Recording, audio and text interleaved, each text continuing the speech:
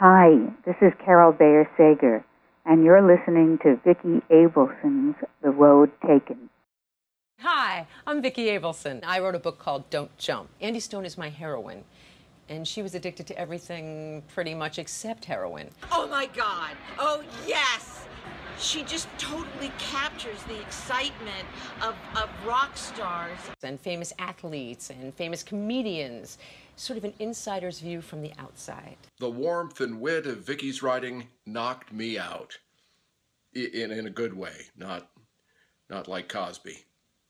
Too soon? Vicki wrote a book? Vicki Abelson's long-awaited new book, Don't Jump, is finally here. Don't miss it. Available on Amazon. Hey, DJ, so I reconnected recently with someone that I knew long ago, and I realized I had a video of us. So I'm trying to figure out where it is and how to find it, and I find it, and it's on a VHS tape. Do you even know what a VHS tape is, DJ? I do. You do? Okay. Did you have a VCR when you were a kid? Yeah, top. Okay, top loader. Oh, God. Well, I have a bunch of my memories on VHS tapes, and I've got to transfer that shit over to a DVD because I can't watch. I don't have a VCR. I mean, I actually do have a VCR in my closet, but it's not hooked up, and I don't plan on hooking it up. And Lord knows what those. I wouldn't even know how to use it anymore. I wouldn't trust it. And eat right. up your tape. Yeah, definitely. Would probably eat it up. So anyway, everybody out there, dust off your old VHS and camcorder cassette tapes and get them transferred to DVD by MP84 Video and Photo Archiving, because I know I'm going to do it. So if you have an adult child that tells you that they had a crappy childhood, you can whip out the DVD and prove them wrong. Much cheaper than therapy. Call MP84 at 310-753-5799. They'll do free pickup and delivery anywhere in LA, and I'm sure you can work out shipping from anywhere else. They also do photo slideshows for any occasion, with or without music, for rock bottom prices. Call 310-753-5799. You'll be glad you did. And tell them Vicki sent you, and you'll get a free hour in the first 10 hours transferred. MP84, transfer that stuff. Welcome to Vicki Abelson's broadcast, The Road Taken, Celebrity Maps to Success. Vicki's the creator and host of the renowned celebrity-driven literary salon, Women Who Write, and the author of Amazon bestseller, Don't Jump. Here's Vicki. Hey, DJ. Hey, Wheezy. How you guys doing tonight? Very well. How you doing, Vicki? Great. How are you? I am doing okay. I have spent the day reading, which I can't remember the last time I did that. What you reading? I am reading They're Playing Our Song. Which, I read it. Okay, Carol Bayer Sager's new book, her memoir. Fiendishly good book. Oh my God! I'm telling you, like I expected to pick it up and to skim it so that I would be prepared for tonight's show, because I just got it the day before yesterday, and yesterday was a crazy day, so I wasn't able to get to. So I read a little the first day, but just a few pages. So today I picked it up intending to skim it for a couple of hours, Can't be and done. Instead pick the thing up 6 hours later. I mean, I'm more than halfway through the book. I am just loving it. But what I wanted to talk to you guys about before we get to our guest, tonight's guest, is how are you how much do you disclose? Carol is so forthcoming, and I love that about her. She pulls no punches. She holds nothing. I don't think she's holding anything back. She's putting it out there. I mean, exactly what she thinks about people, where she has reservations about people, what she loves about them, the things she doesn't, their flaws, their irrational fears. She's so honest about her own stuff. Which I'm going same. Same. Yes, totally. I mean, we'll get into all of that with Carol, but oh my God, just her whole thing about food, about eating, and fear of flying, and just all kinds of stuff that I totally relate to and understand. But my question for you right now, before we get into all of that, is how much do you disclose, like on social media? I wrote a book, and I chose in my book, and Don't Jump, to write it as a fictionalized memoir so that I could be free to speak really freely about other people, because I had no reservation about talking about my own issues, but I felt protective of others. And I thought if I was going to use real names, then I was going to start censoring myself. And so I didn't want to do that, and I didn't want to take anybody else down. Not that I'm saying Carol has. I think she's been really fair. You got to be a lot more careful when you're talking about other people, that's for sure. You do. And also, I had an added issue because I am in a program of recovery.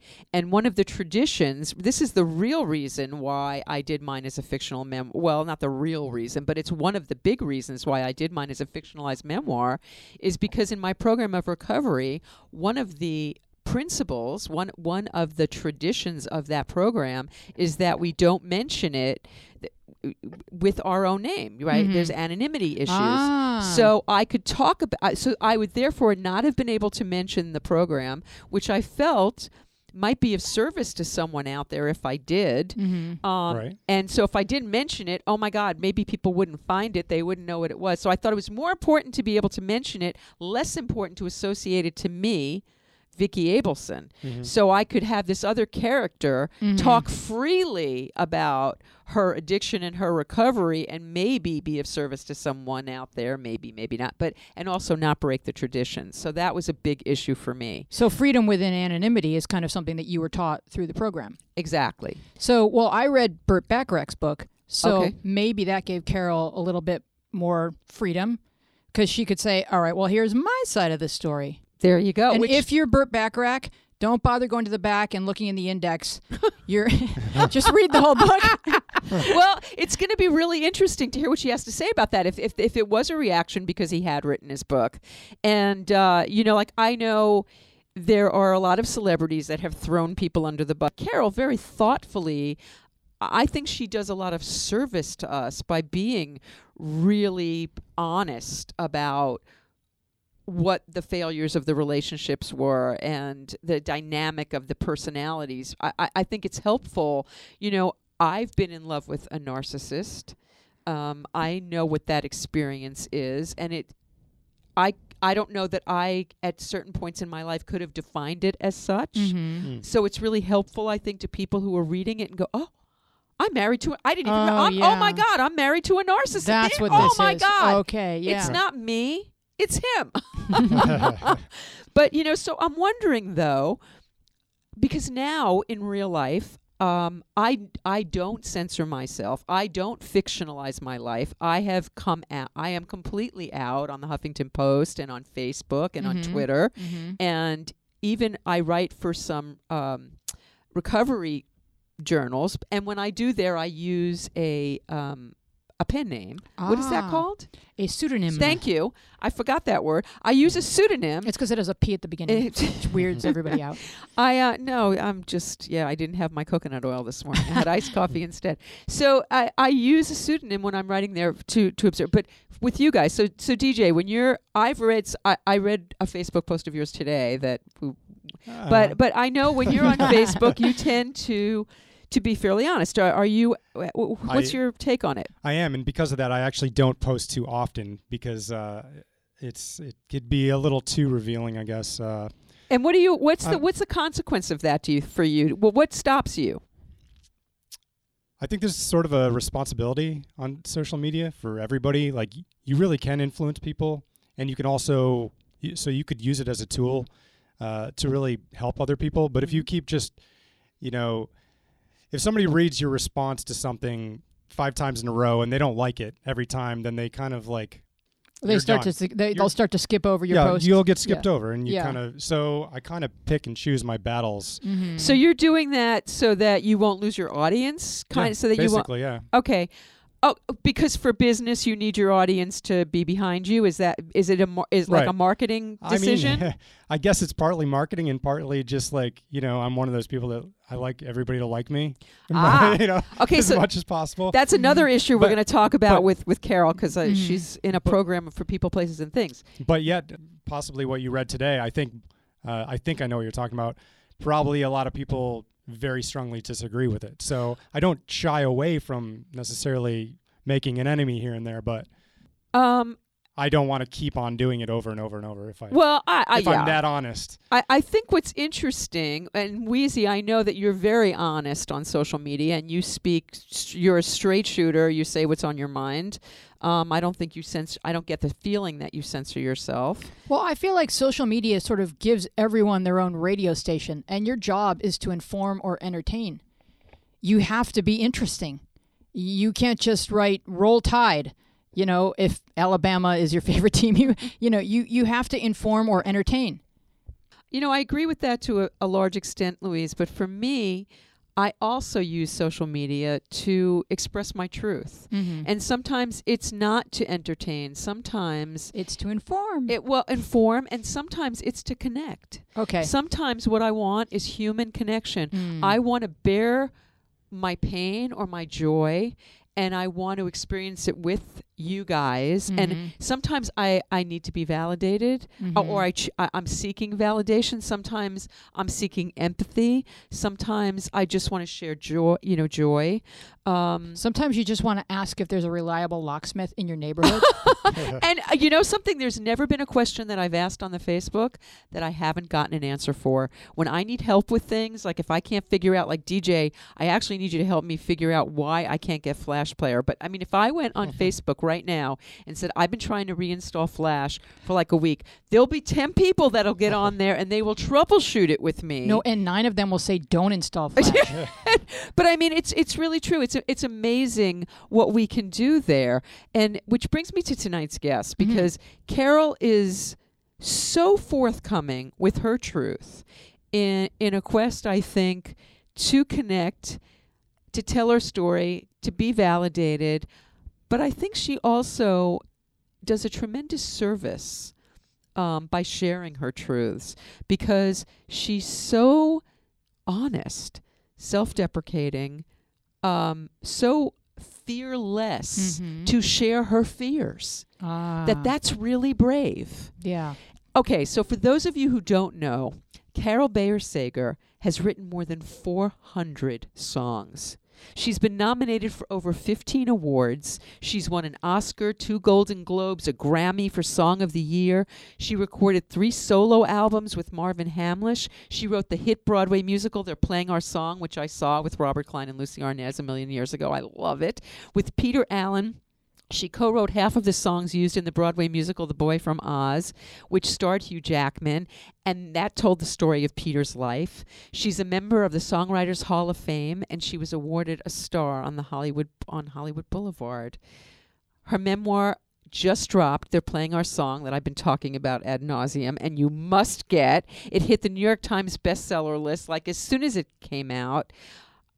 It's just phenomenal. I can't say enough about it. I'm so excited to welcome Carol Bayer Sager.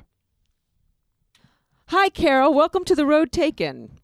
Oh, thank you. Hi, Vicki. Carol, you are my first guest that I do not. Oh, really? That I do not know in real life. Oh. No, we've been doing a bunch of shows, but pretty much everyone that's been on, all the celebrities that I've had on, have either been in my living room or I know them from other. I do this literary salon, which I am so. I cannot wait to have you do Women Who Write. But in the meantime, I'm great. It sounds fun.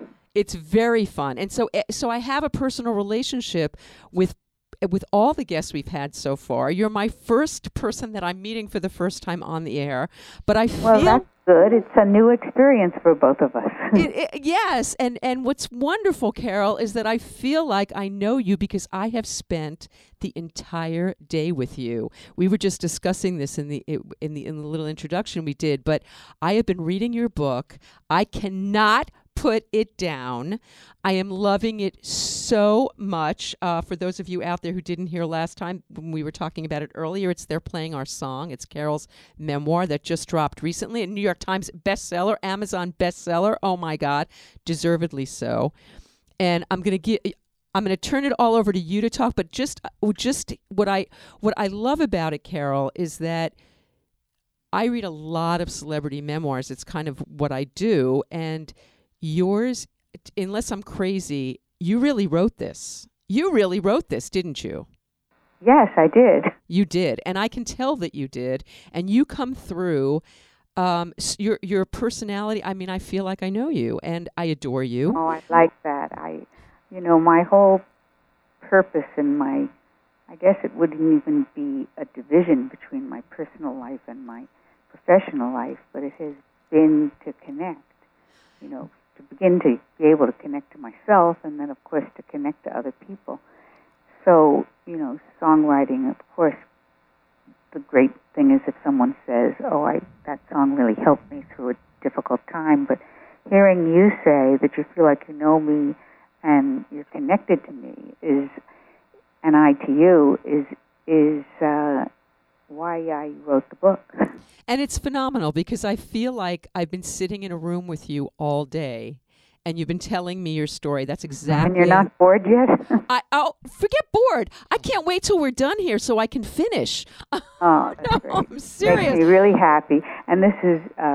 So Carol. So I know because I've been reading the book. Our listeners out there, some of them will have read your. And Wheezy, by the way, Louise Palanca, who's the station manager here, read your book and and loved it. Yes, Wheezy, you can Yes, tell I Carol devoured yourself. your book, and I am a big pop song fiend, and I was captivated. I too feel like I know you.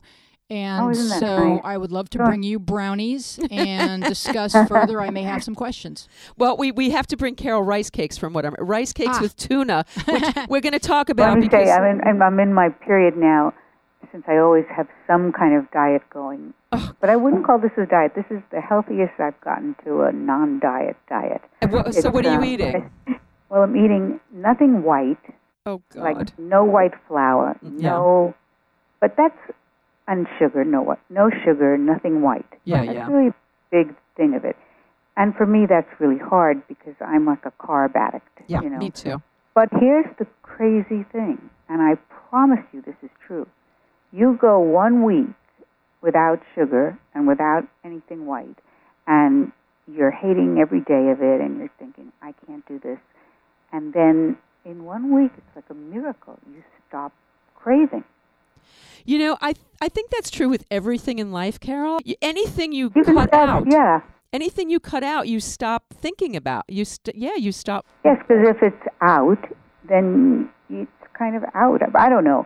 I'm usually no good with diets at all. And I'm trying to think of this one, not so much as a diet, but maybe it's a way to live.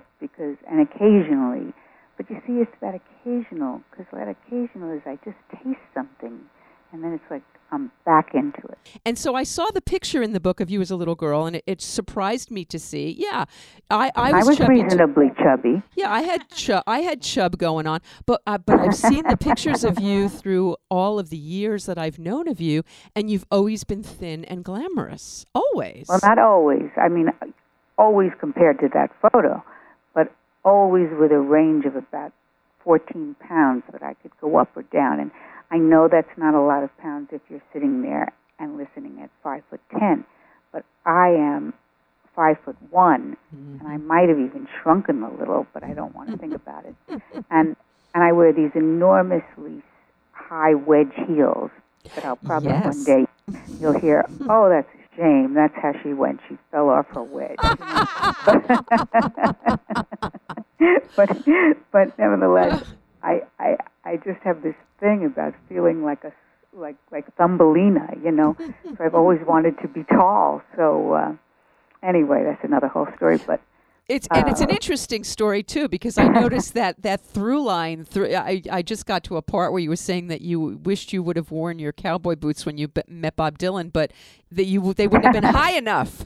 That's right. Okay. I tried to meet him looking very faux rock and roll Dylan-esque. I had my jeans on; those I always have on, but had on my jeans. I put on this black leather jacket that I think I've worn one other time in my life, with studs and things that just isn't me, but I wanted it to be for a minute and a half, and I bought it, So, and because I couldn't wear those little cowboy boots, because they only give you about 1.5 inches, and I was looking for 4 inches at least. Oh, God. I had these wedge shoes that, oh my God, and his, well, when I'm kind of going all over the place. That's but okay. his property, his property was like he looked. You know, his property was all kind of beat up and unkempt, and you know, there was like a pebble here and a rock there and a piece of and a piece of soil popping up there, and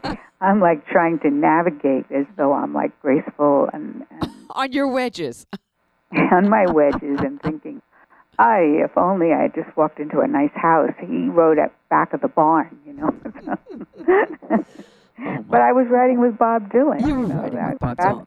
That's a great kind of story. Amazing. Yeah, I kept saying to myself, I kept saying to me, I'm riding with Bob Dylan. That's so weird. It's so great, and I love your humility throughout the whole thing, and I love the fact that you're a fan, like I'm a fan, when you're meeting these people. When you met Elizabeth. Certain ones, yeah, certain ones. God, I mean, I waited. I know we're jumping all over, but I waited, like 30 years to write with Carole King, and when I finally did, it had the same thrill for me the moment she played the piano and I heard her voice, the voice that made me want to write songs, and I heard her voice singing words that I was writing with her at my piano with her hands on it, and it was like, oh my God, this is so fantastic. I didn't even know we weren't writing a great song. I just was so enthralled and in love and impassioned that I thought for sure it was. I didn't even think was it a great song, but I did run around playing it the next day on my car CD slot, and I don't know anyone loved it quite as much as me. Okay, so that's what I want to talk about with you, Carole. So where did your love of music? How did this start for you? When did I know the camp thing, and I love that too. I made notes of things that I related to about that you wrote. By the way, "Groovy Kind of Love," one of my favorite songs of all time. Thank you. So my favorite version was when Phil Collins re-recorded it. And did his version, which was slower and sexier. And I liked it a lot more. Isn't that great? So now how did it start for you? How did you first realize I can do this? This is what I want to do? How old were you? What happened? Well, I was quite young when I was very young, maybe like 6. I had a ventriloquist act, 6 or 7. And I was very good. And I realized that, I had a little wooden, what was it? Was it a Howdy Doody doll? Oh, sure. Howdy Doody doll. But it was a puppet, his mouth opened, and I could talk to him. And I realized it was easier for me to express feelings through the dummy. It wasn't me. So the next extension of that became poems that I would write. And then I started, that was very short-lived, because then I started writing lyrics to my camp songs. And everybody would sing them around the campfire. And then I started writing lyrics to other people's hits on the radio. And then, so do you remember the first one that you did? I think you even mentioned it in the book. Yes, my mother was not the perfect mother. Let's say at the very least, she was pretty crippled with fear and anxiety, and my idea of a perfect mother. This shows you how unnurtured I was Lucille Ball from I Love Lucy. I mean, I didn't know from I Remember Mama, or the Brady Bunch. No, my idea of a perfect mother was Lucille Ball, and I wrote a song that was a big hit at the time called "Wishing Ring," and I wrote, "If I had a wishing ring, I'd only wish for just one thing, that Lucy, oh Lucy, was my mom." And of course, I never played it for my mom, so it made her feel bad. But yeah. Okay, so you were writing, changing lyrics to songs that were on the radio, and when did you? So when I got to high school, I met a girl. Her name was Sherry Harway, and she lives in Palm Beach now, and she has a gift shop, and she's very happy. And she and I started writing songs in high school, and the fact is, I lived 10 blocks away from the heart of the music business at the time, which was Tin Pan Alley and the Brill Building. Right.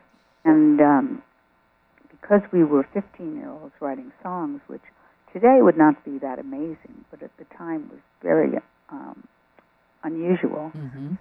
The minute we put one foot in the door, we were in, because we could go from people in the old days, the Brill Building and what they called Tin Pan Alley, literally knocked on door to door to different publishers and played their music, and either was told, "Hey, we'll take that song," or "No, that's not what we want right now." And so I had a piano teacher who happened to have had a hit instrumental, called Petticoats of Portugal. And he knew a publisher. It happened to be called the Mills Brothers. And that's how we got our foot in the first door. And in the music business, everybody's changing jobs every other moment. So if you're in one door, soon you're in a second and a third and a fifth and an eighth. And we got a recording contract, and we got a publishing contract for $25 a week, which I thought was a staggering amount of money. I really did. I mean, I would have paid them $5 a week to let me do it. So that's how it all began. Sherry met somebody when she was in junior college, and he didn't want her to write all the time. So she said, "I'm going to go with Kenny." And I said, "Oh, all right, well, bye." And that led me to Screen Gems and Tony Wine, and that was the first hit of Groovy Kind of Love. And that's a quick version of, not so quick to tell you, but it didn't seem so quick, but a rather shortened version of how it happened. No, yeah, and I read that story. I mean, it's phenomenal. What was your intent when you were first embarking on this? Did you have a big picture? Did you have a goal? Or were you just I just knew I wanted to be a songwriter. Okay. And I also should probably mention that, like my mother, and maybe from my mother, perhaps it was one of her legacies to me, I was filled with fear, filled with anxiety, filled with terror. And songwriting was the only aisle or lane or channel that I was completely free of my anxiety in. Wow. When I was writing a song, I wasn't dying of leukemia. Wasn't afraid I had MS. I'm completely serious. I know. Those diseases were as real to me as if, God forbid, I had them. And that's how I would stop myself from living. And that's sort of like I say this in the book, but I felt somehow that long ago I made a Faustian bargain with the devil. You give me a fantastic life, and I promise you I won't enjoy it. Oh, God. Yeah. Oh. But it's really kind of quite a deal. And that's why I say, sometimes even in interviews, I say, it's really important that people don't compare your insides to anybody else's outside. Right. Because I believe if I was looking from the outside at my life at any various point in, when I had a Groovy Kind of Love, when I met Marvin Hamlish and wrote Nobody Does It Better and playing our song, the show, when I was with Burt Bacharach and, oh my God, don't they look like a romantic couple? I would bet that there were a ton of women out there who'd gladly trade places and want my life. Yeah. But I'm saying that so many of those years, one, I wasn't fully in my life, so I wasn't experiencing it with the joy that it sounds like when I tell you about it. I go, wow, that's a fantastic life. But I was not a part of it in any real sense. I had a therapist who once said to me, you know, Carol, you're not afraid of dying. You're afraid of living. Mm.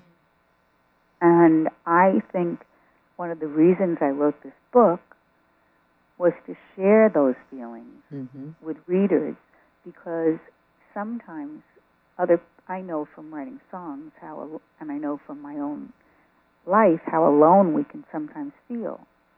And, you know, part of the reason for the book, one is to, you know, just put my life out there for you and be honest and tell you, you know, my journey. But two is like maybe there are women or men out there who go, wow, I can't believe she felt like that. I mean, look at her, you know. Absolutely. We were just talking about that. So those things don't really bring you a true sense of yourself. They don't bring you an identity. They don't bring you love it to a place where you're loving yourself, or where you're, you know, supporting yourself and encouraging yourself. They don't bring any of that. What did make you happy through the journey? What were things that did bring you genuine Well, there happiness? let me say, there were momentary, oh my Right. God, moments, which, you know, that I would be lying to say that it wasn't unbelievably thrilling Yeah. to be married to Burt Bacharach and win a Grammy with him for That's What Friends Are For. Know that the money was going to AIDS research because I was best friends with Elizabeth Taylor. Yeah, which is pretty surreal in Just itself. hear that, you know? Yeah. Married to Burt Bacharach, who, you know, I grew up looking at him and thinking, oh my God, he's like movie star handsome, you know? And my best friend now is Elizabeth Taylor, well, close friend. Elizabeth Taylor, who I went to movies and said, oh my God, she's the most beautiful woman in the entire world. I mean, and I now have these two gorgeous people, and I'm still feeling like, oh man, I mean, how do I like, not about Elizabeth, because there was no, but how do I look like I belong with Bert? You know, like I was flat-chested. I immediately got small, very, very small. I made them very small implants, but I wanted to have a little something there that, you know, because he had just been married to Angie Dickinson. Which is a lot to live up to for any woman, yeah. Yes, anyone knows who she is anymore. Her legs were insured for $1 million, which at the time was a lot of money. Hell yeah.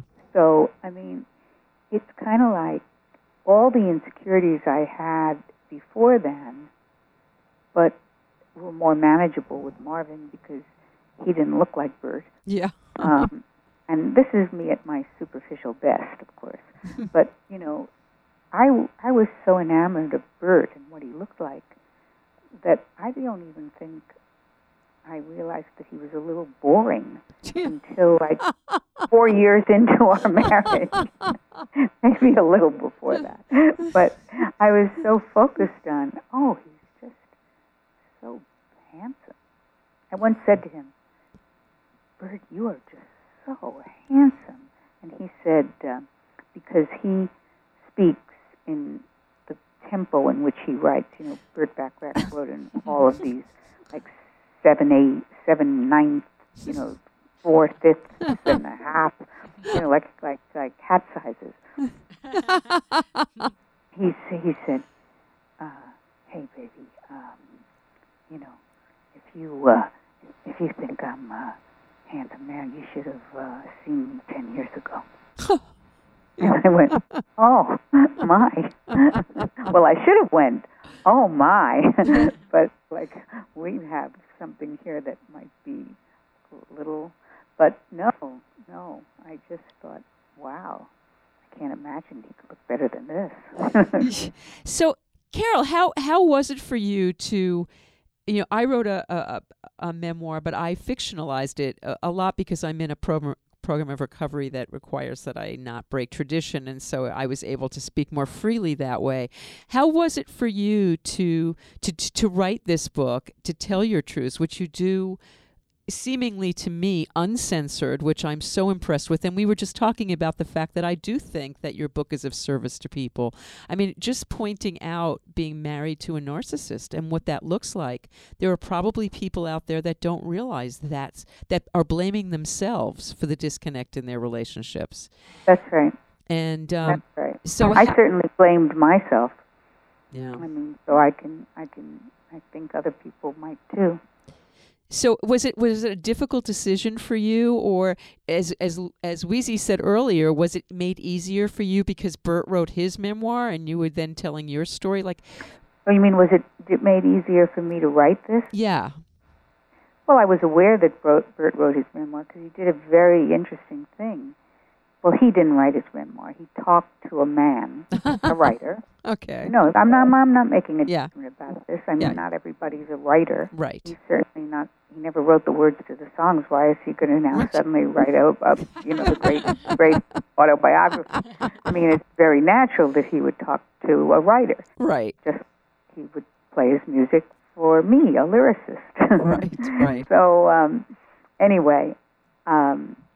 He allowed the writer to go and talk to all of his ex-wives, who were plentiful, and the writer then came to me, asked me very direct questions, which I answered very directly, and he transcribed this and showed it to Bert. Now, I don't know if Bert ever bothered to really read it or not, but if he did, he was very generous in allowing his ex-wives to speak as we did. Because even then, I was no longer married to Bert, and I was able to look more, with more... objectivity.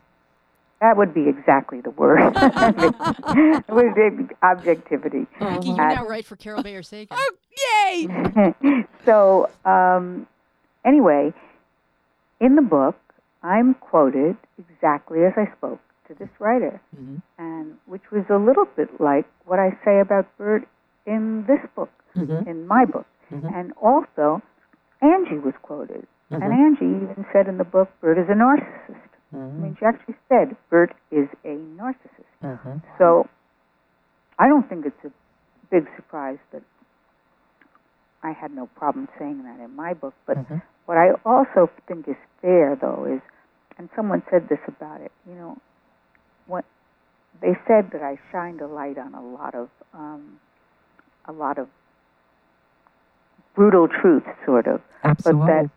But no light was shined as bright as the light I shined on that I lit myself with. Absolutely. And that's what I think allows me to say what I say about being married to Bert. And by the way, I try to have some humor about it as well, because some of it today to me is actually funny. You're very funny in the book, and and even even as you're going through it and you're seemingly in real time in the situations, it's very, very funny. And you are very I don't even want to use the expression self-deprecating, because I think you were being I'm very self-deprecating. You are, but you're not so much anymore. Good. And I try not to apologize for myself when I arrive in a room, but but you won't see me arriving in my Pumas or my Yeezy boots. Wait, who was it that was trying to get? Was it Marvin? Somebody was trying to get you to wear sneakers. Who was it? Oh yeah, the guy I dated, hoping the pain of Bert would go away. He said to me, "Why don't you just put on a pair of sneakers? I'd really like to see you in a pair of sneakers. Not that I'm trying to change you." Yeah, not that really. Oh my God! All right, so let's go back again to the music for a minute. So you start writing these songs, and very young. How old are you when you have a hit with "Groovy Kind of Love"? You're young. I think I was 19, turning 20. So that had to be pretty crazy. And were you a teacher at that time? I know that you became a teacher. "Groovy Kind of Love," I was 20, turning 21, and I was just teaching. I was just starting to teach at Mabel Dean Bacon in New York. And tell us why you did that. Well, first of all, my parents, who very rarely agreed on anything regarding me, both agreed that, they didn't know any successful songwriters, and even though they both thought it was wonderful that I was getting some attention writing songs, they didn't think that was a career you could count on. So they wanted me to do what a lot of nice Jewish girls did growing up in New York, which was get a license to teach. And so I did, very obediently, and I taught at a girls' vocational high school, and I was teaching there for $5,100. $5,100. What is it? A year, yeah. A year, exactly. And I got a check in the mail for $35,000 for writing a B-side of a Monkees album. And it was like, for me, that immediate shock of, wait a minute, $5,200, $5,500. How does that compare to 55,000? It's like I couldn't compute. My mind just couldn't even compute the difference between those numbers. And one was helping people. One was, helping children learn. That's so important. And the other was like, oh, I can bang that out for you. It was like ridiculous to me. But I did choose to stay with the songwriting because it is what I loved. And how did your parents? Did your parents? Did they acknowledge your talent? Did they appreciate your talent? Did they like your songs? What was that like? Yes, they I did. would say that even my mom. But you see, something happened between the time I was writing songs that people were starting to like, and before that time, and that's that my father died. My father had suffered from heart disease from when I was 10 years old, and consequently, every time I heard an ambulance, I thought it was coming to take my dad away. And he was the, more consistently loving parent. Well, always loving. It's just I couldn't take in his love because it would make my mother jealous, and she'd get angry, and I didn't want her to get angry. So here was that triangle of she wanted his love. He wanted to give me his love because he was easier relating to a baby. She wanted to be the baby, so she hated me because she was jealous that I was the baby in the triangular thing, which I guess I was supposed to be since I was just a baby. And it was a thing where I ended up with no love, because when I sat on my father's lap, I'd jump up in terror when she'd walk in the room because I wanted her to love me, not hate me. And so I couldn't take in his love. And she was so erratic with her love. If I did something that pleased her, she loved me, If I looked a little fat, she told me, walk behind me, fatty, you're embarrassing me. And I don't hold her responsible, certainly not today. First of all, that's how I start my book, sort of, if she wasn't who she was, there's no way that I would have had the need to be seen and heard. So I probably would never have found my path. Is that what it was for you, Carol? Was songwriting a way to be heard, of course. A way to be heard without having to take full responsibility because someone else was singing my words. To the ventriloquist act. Except you did eventually record your own music and have a hit. And I did. But I was so frightened about that. I did it because all my co-writers were doing it, But of course, they were more real singers. And I don't consider myself a singer. I think I'm allowed to sing the songs I wrote because I have my own interpretation of them. Right. And I think that sometimes that touches another person. But I would never do my version of Somewhere Over the Rainbow. There are many that I would recommend you listen to before my singing. So that's the advantage of being a songwriter. They signed me because they thought they might get some hit songs out of me. They allow me to record my own albums. And so so you started out, you had this hit very young.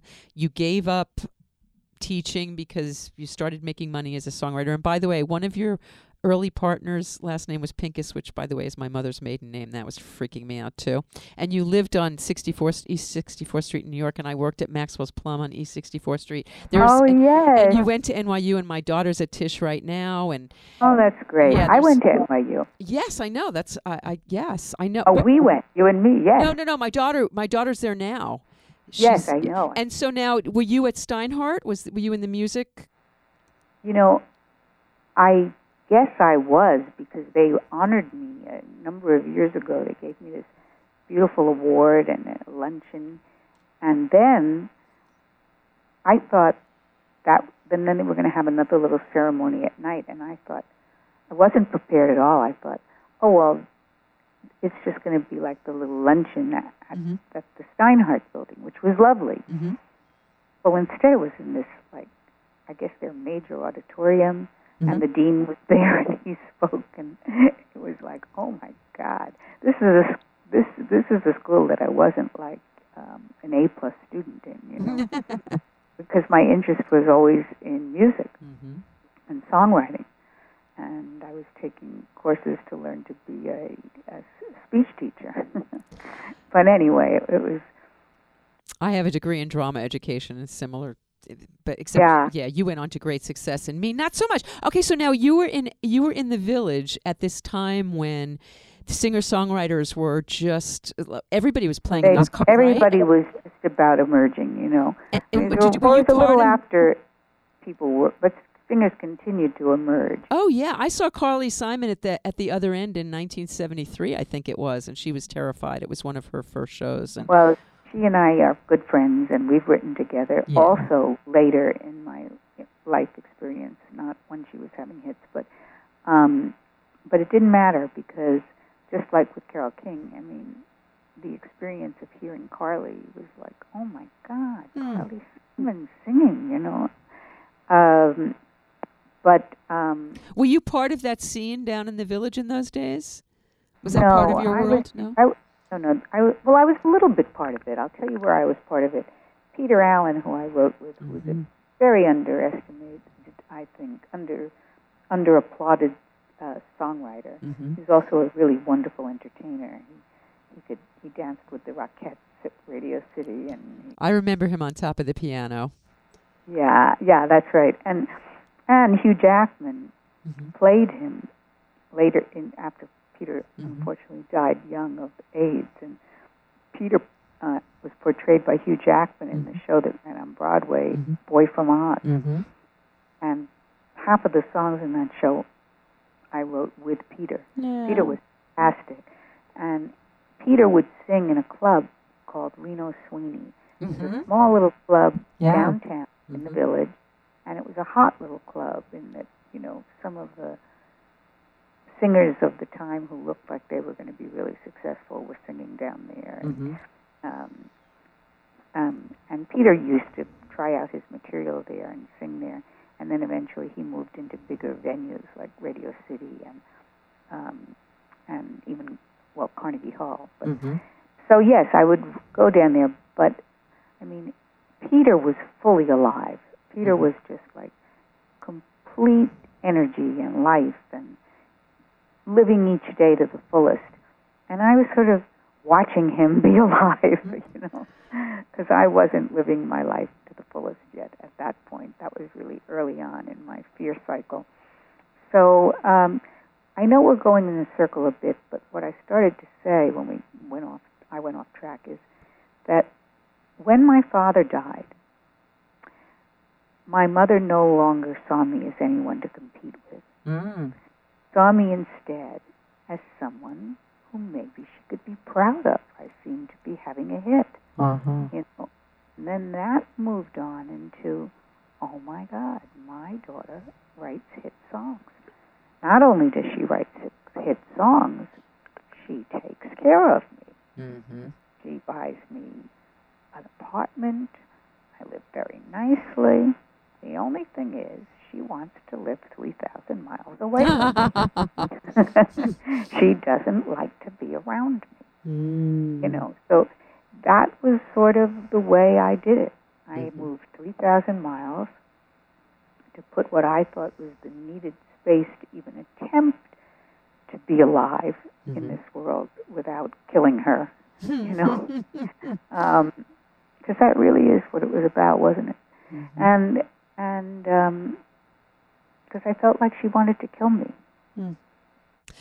Yeah, that story at the beginning of the book with the bath when you were an infant. Tell that story. That is just oh my God.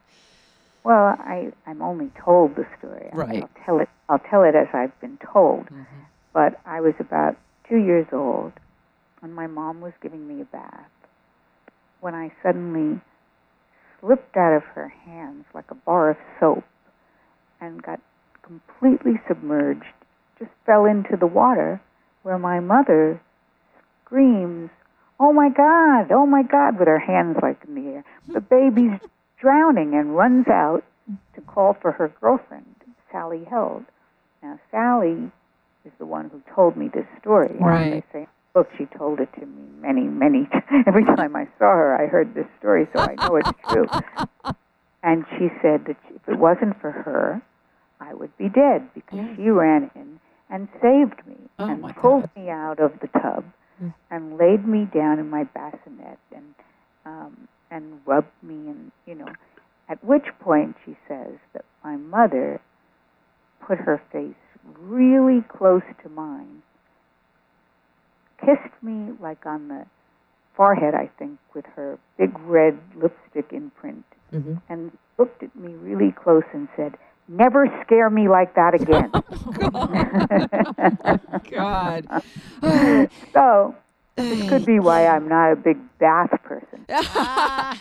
Wow. You know, they say, Carol, that everybody marries their mother, whether we're a male, female. So it's sounding to me now, and from what I read, that your mother perhaps a narcissist, and perhaps she was. And that perhaps this thing with Bert was marrying your mother again. Yes. Yeah. And a little bit Marvin. So,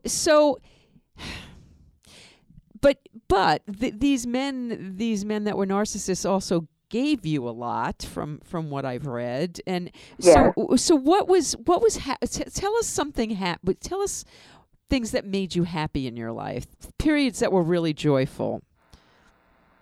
Well, I have to be honest, the real joyful periods of my life began when after the heartbreak of Bert, I finally met this man who 2 years before I probably wouldn't have even looked at, or certainly 10 years before I wouldn't have, because he didn't look like the package.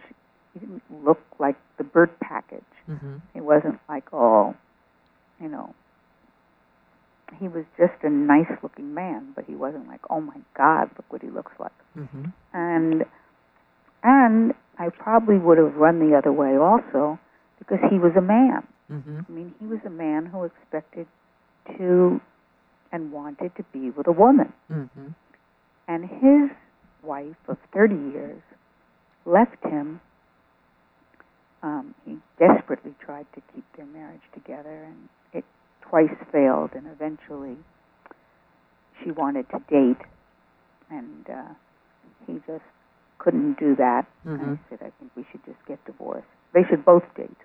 Like he couldn't deal with that at all. And finally, they were getting divorced. And here we meet each other by chance at a dinner party, and he asks if he can follow me home, because we were talking at the dinner party and discovered that both of us were both dumped. You know, we were the two dumpies. And the truth is, nobody would want to be with either one of us, because we spent at least the first month or so just trading war stories. Oh, she put you through that? Oh my God! Well, did I tell you what he did to me? You know, it's like So who'd really want us as dates? You know, we weren't You weren't ready. fun, yeah. We weren't through grieving. And so I think we mourned together, you know, and we bonded. And the one thing I knew almost immediately is that this was a different kind of man. I didn't know if I could be with him because he was so different and from any man I knew, and he seemed to not indulge my neuroses. Like I'd say, like, oh, do you really want to go to that movie tonight? Because I feel like I'm getting a cold. I've been sneezing. Do you have a temperature? Do you have a fever? No, I don't have a fever. Well, then let's go. Well, I never had that. Well, first of all, I never had a strong man in my life. Even my dad, who I loved dearly, was not strong. Because if he was, he would have stood up to my mother and said, "That's enough. Cool it now. You know, enough. Quiet." He couldn't do that. He hid behind a newspaper, hoping she'd get softer, and she just got louder and louder. But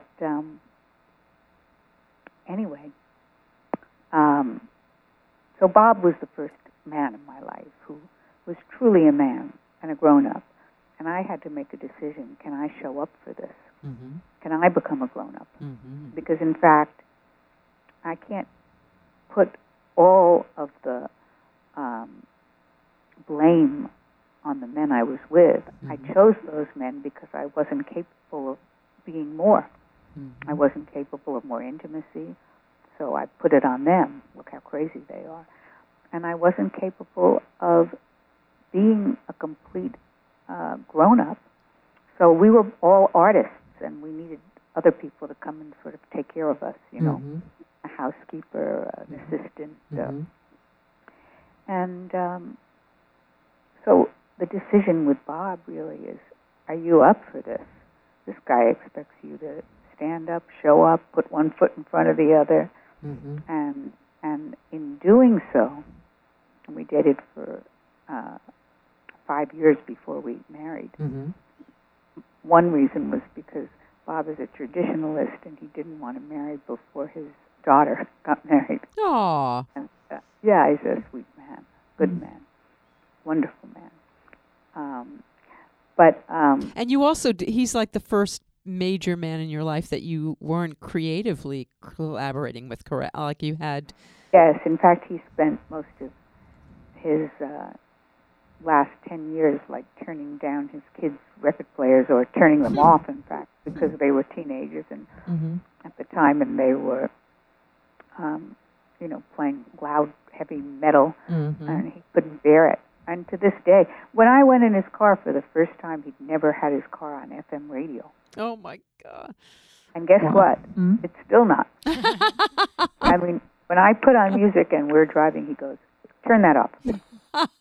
Bob, I want to listen to the music. Turn that off, you're driving. If he's driving with me. You can't listen to the music and drive. Yeah. How has your songwriting changed through this now happy grown-up relationship? Well, the only song that I know that I definitely wrote that was a very big song in the world of pop culture or universe or whatever we want to call it was when I was with Bob, was The Prayer. And I wrote that with David Foster, a great musician friend. And it was recorded by Andrea Bocelli and Celine Dion. And then many other great singers sang. You have to be, it's called singing. I mean, because it has a very big range. And when you hear Andrea and Celine sing it, it just takes you to a place that's greater than even... however good you thought the song is that you wrote, this takes it somewhere other than, you know. And so that was when I was with Bob, but and that was, I was in a very happy period at the time, but still, it was written for an animated film where the girl is going out on a journey, and the mother sings a prayer. And I said, let's write a prayer for her. And David said, okay. And we sat down, and very effortlessly, in fact, he was playing something that I liked, and I said, oh, play that again. Play that again. I really like that. He played it again, and I said, how about, could you say, like, I pray you'll be our eyes? And suddenly he had a little melody and singing it. And that's the way I love to write a song, where there's a little bit of, there's nothing there, and then two people sit in a room together, and one plays off the other, who plays off the other, and suddenly there's a song, and it's 1 + 1 = 3, and it's, or, you know, a half and a half equals more than one if it's great. And that's my favorite way of collaboration. And it seems like, from what you've written in the book, that like, it blew my mind how effortless so many of your hits seem to have been written so quickly in one sitting. And yeah, till there was Bert. Yes, you very funnily described that. Until there was Bert. That was the end of Effortless. In all things. Effortless was thrown out the day I said hello, and he said, hello. But, you know, they say that, too. They say that things that are meant to be are effortless, and that when things are difficult and we hit like these walls, that's like the universe telling us to get the hell out of there, right? But we don't listen. Oh, there was a lot of universe talking to me, but I felt like, if you remember that Steve Martin movie, The Man with Two Brains. Yeah.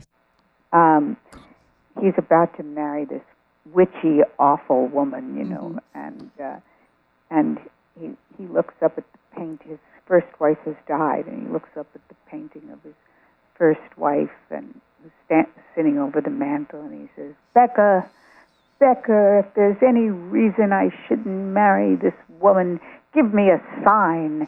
And suddenly the chandeliers start shaking, and the picture on the wall starts almost falling off, and the walls are, you know, crackling, and he says, and there's all horror music underneath the scene, and he goes, well, all right then, I'll just put you away. He walks out of the room, and, you know, it was like that. I mean, so many things were showing me. Yeah. That it's not, and yet, you know, okay then, let's go on. But you had to go through all of that to appreciate Bob. I mean, if you wouldn't have had, of course, right? If you wouldn't have had that experience, you wouldn't end up where you are now. Which we're almost at the end of our time. I have a couple of last questions for you. One is there anyone you haven't written with yet that you aspire to? Is there any song you haven't written yet that you dream of? Is there any award you haven't won? Is there anything that you still covet? I would love to write songs with Adele. Or with Bruno Mars. Oh, I want to hear that song. But, you know, the truth is, Adele is pretty self-contained, you know, so there'd be very little reason for her to say, oh, yeah, let's go collaborate, as is Bruno Mars, and as are so many of the new artists that I do, you know, have a sense of connection with. So that's why I started painting, I think, because... I love your painting of the grilled cheese sandwich, by the way. Thank you, yeah. Very recently, I wrote a song with Babyface, Kenny Babyface Edmonds, and Bruce Roberts, which was Hillary Clinton's theme song. It was called Stronger Together. Oh, gosh. I didn't even realize that was yours. Yes, wow. And it was wildly fun to hear it play when the balloons dropped after she made her acceptance speech for the nomination. Wow. Yeah, so anyway.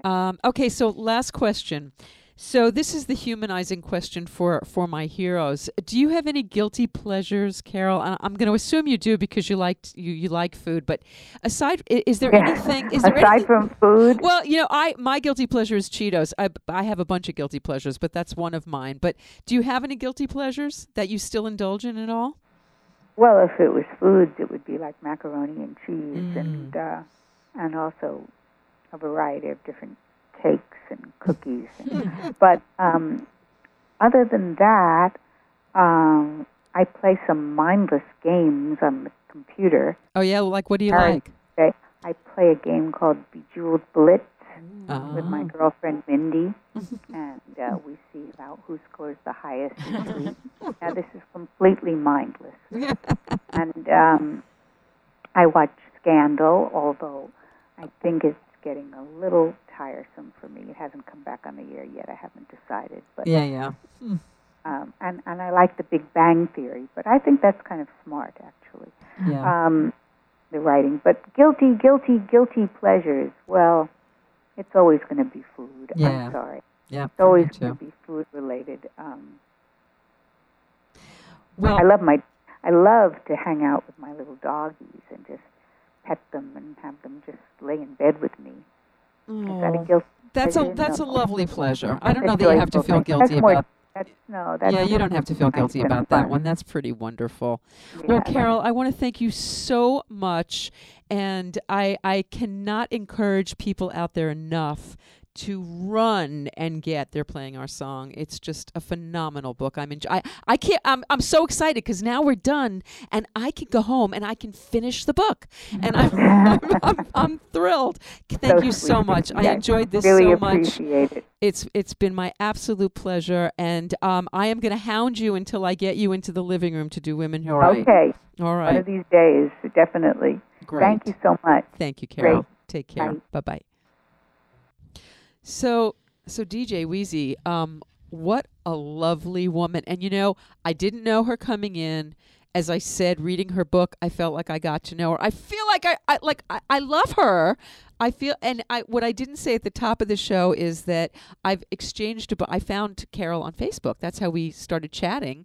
And every message that she wrote me, she ended with an X and an O. I love her. She's okay. So the takeaway with Carol, we XO her. We much. We do. We XO her. Yes. So for the takeaway for Carol, for me, is interesting. It's not.